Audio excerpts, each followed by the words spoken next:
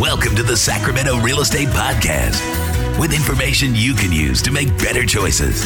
And now, here's Home Rocket Real Estate Broker, David Jurewicz. Hello, and welcome to February 2011. I can't believe how fast January passed us by. It was unbelievable. Well, we're looking now at January's numbers and comparing them to December's numbers, and then kind of figure out how 2011 is going to turn out for everybody. So I'm going to address that a little bit today, and I'm also going to talk about my 5-step method to getting a high-value house. And it's not by accident. You know why? It's because the best values don't look like the best values when you look at them initially. They're hidden. And how to uncover them is what I'm going to talk about today. This is the first time I've ever revealed our method, but I want you to know because I think it's critical for 2011 if you're going to be a buyer that you understand these things. So I'll get to them in a second. But first, let's talk about our real estate market. As far as our inventory goes, our inventory is about the same. In fact, I think it's going to rise this year. That's what I'm hearing from everybody, that the banks got slowed down last year with putting inventory in the market. It's going to increase this year. If that's the case, that'll put downward pressure on prices. But on the other hand, we've had some news. In December, we had a very high number of sales. We had about 1,500 sales in Sacramento County in December. We had about 1,300 in January. So we have seen a little slowing, but it is January after all. It's not spring. It's not the peak season. So I don't know. I'll have to look at February's numbers before I can make a determination. So we have mixed signals. But if it's true, if our sales remain about the same and our inventory increases, then there will be a downward pressure on prices. So pretty much, I think 2011 price-wise is going to be kind of like 2010. It's going to be steady as she goes. We're not going to see any big spikes one way or another, I don't think. The mystery question is what happens to interest rates. Interest rates have been low, and I think artificially low, and they may rise. And when people talk about rising, they talk about rising later in 2011. Also, they're saying that foreclosures will peak this year. So things will get better after this time. Here's the point. Now, between now and the end of the year, is the best time to buy a house in a long time because of all these factors. Interest rates remain low at this time. They may rise, I don't know. Inventory, plentiful. You have lots of choices. And those are the things you're looking for when you're a home buyer. So if you've been, contemplating buying, do it now before things shift and it gets harder for you. Okay? So 2011, I think, will be the year of the home buyer. On the part of the seller, my gut feelings are if you're going to sell earlier in the year rather than later. Try to beat the oncoming inventory if it does come. We've been talking about that for years and nothing has happened, but I still am reading that there is inventory coming. I attended a seminar and the speaker said the inventory is coming, so they're thinking that there will be more for sale. Yet on the other hand, it could be gobbled up by people who are taking advantage of low interest rates and good pricing. So that's what I'm suggesting. If you're a buyer, act now. If you're a seller, act now. Don't wait till later in the year because I think there's going to be a shift coming after we reach the peak of foreclosures as they are suggesting. Now, when you're a buyer, you want to negotiate a very good buy. And how do you do that?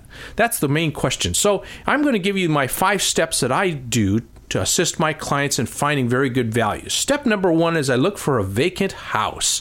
Now that makes a lot of sense. The person who owns the vacant house, it's costing them money every day. If they don't settle with you and agree with you, then their house is going to sit and eat away at their profits. Now, Let's put it this way. If a seller negotiates too hard and loses the buyer for whatever reason, they may have to reduce the price or the holding costs will eat away. So everything that they had gained, they will have lost by holding the property. So they have more of a motivation to settle with you on a price and move that forward. Here's step number 2. How long has it been on the market and what's its history? Properties have been on the market a long time, tend to have more motivated sellers. It's just really that simple. Now, in our multiple listing service, it shows not only how long it's been on the market with the current broker, but how long it's been on the market with previous brokers. And then you can go into a place called history and see exactly what happened. You can see how many times it's gone into escrow, how many price reductions they've had. And this kind of gives you a feel for what's going on in the seller's world. And I try to put myself in the position of the seller. With all these things that have happened, what would be my motivation at this point? If I feel motivation is high, that's another point I would be looking for. Point number 3 is who owns the property? Is it institutionally held, maybe by a bank, or is it held by a private party? Sometimes the private party is more emotionally involved in the property, won't want to negotiate as good of a buy as a bank who's bottom line.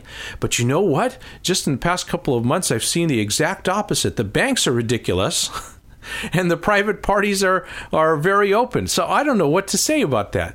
But it is important to know who owns it so that you can at least think of a strategy that you can use when you're offering on the property. Point number 4 is what is the cost per square foot? You can look with our computers, we can look and see what the average cost per square foot is in the area. If the home is priced substantially below that, that's a really good clue for us. It's a good buy, isn't it? And so maybe the reason it is so low is because the seller really wants to make a deal, as it were. Here's the point that's so interesting to me. Most of my real estate career, when we found a house we wanted to buy, we would negotiate on the price. We would offer, if I were representing the buyer, we'd offer low and the seller would counter, and we'd find some kind of middle ground.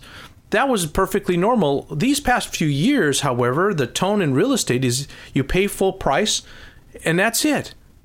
So if the home wasn't priced properly, instead of negotiating on it, the realtor will just say, it's priced too high, let's go on to another one. Whereas that house that they passed on might be one of the best deals ever, but they walked over it. And that's the whole point, is that the best buys are not obvious. They're hidden, and we're trying to uncover them. So here's why point number 5 is so important. Point number 5 is to make an offer. If you think it's all these factors fall into place, make an offer. You'd be surprised what people do. I'm always amazed. And before I write the offer, one thing I do is I call the agent and I find out what's going on. Maybe they'll tell me things that I didn't know that will assist our position. Who knows? So talk to the seller's agent. Write an offer. And what do you got to lose? The worst they're going to say is no, but you might be surprised. We just concluded a negotiation where my client stuck to their guns. We offered low and we stuck to their guns because we knew the seller had to do something. And much to our amazement, they came back at us many times with higher offers, and we just stuck to our guns. And you know what? They didn't say no. They said yes in the end. So really impressive what can happen. So use those 5 points. Look for vacant homes. What's its history on the market? How long has it been there? Number 3, who owns the property? Number 4, what's the cost per square foot? And number 5, write an offer. You do those things and you will uncover more transactions that are high value in Sacramento. If you need assistance with that, just call us for a no obligation consultation. We'll come up with a buyer strategy. Our telephone number is 916-682-6454.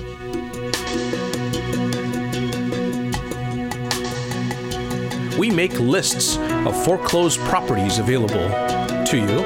All you have to do is go to our website, mysacramentohomes.com. mysacramentohomes.com.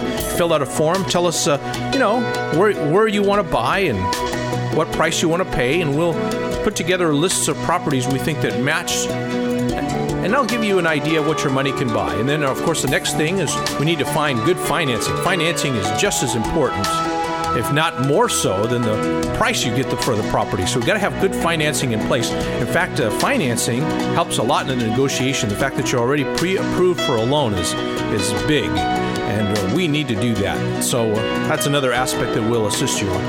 If you'd like to get more information, of course, our telephone number is 916-682-6454, or visit mysacramentohomes.com. Thank you very much for listening to HomeRocketRadio.com. Our podcast has been going on for a couple of years now. We have a very loyal following. We want to thank you very much. And please tell your friends about HomeRocketRadio.com if they want to stay on top of Sacramento real estate.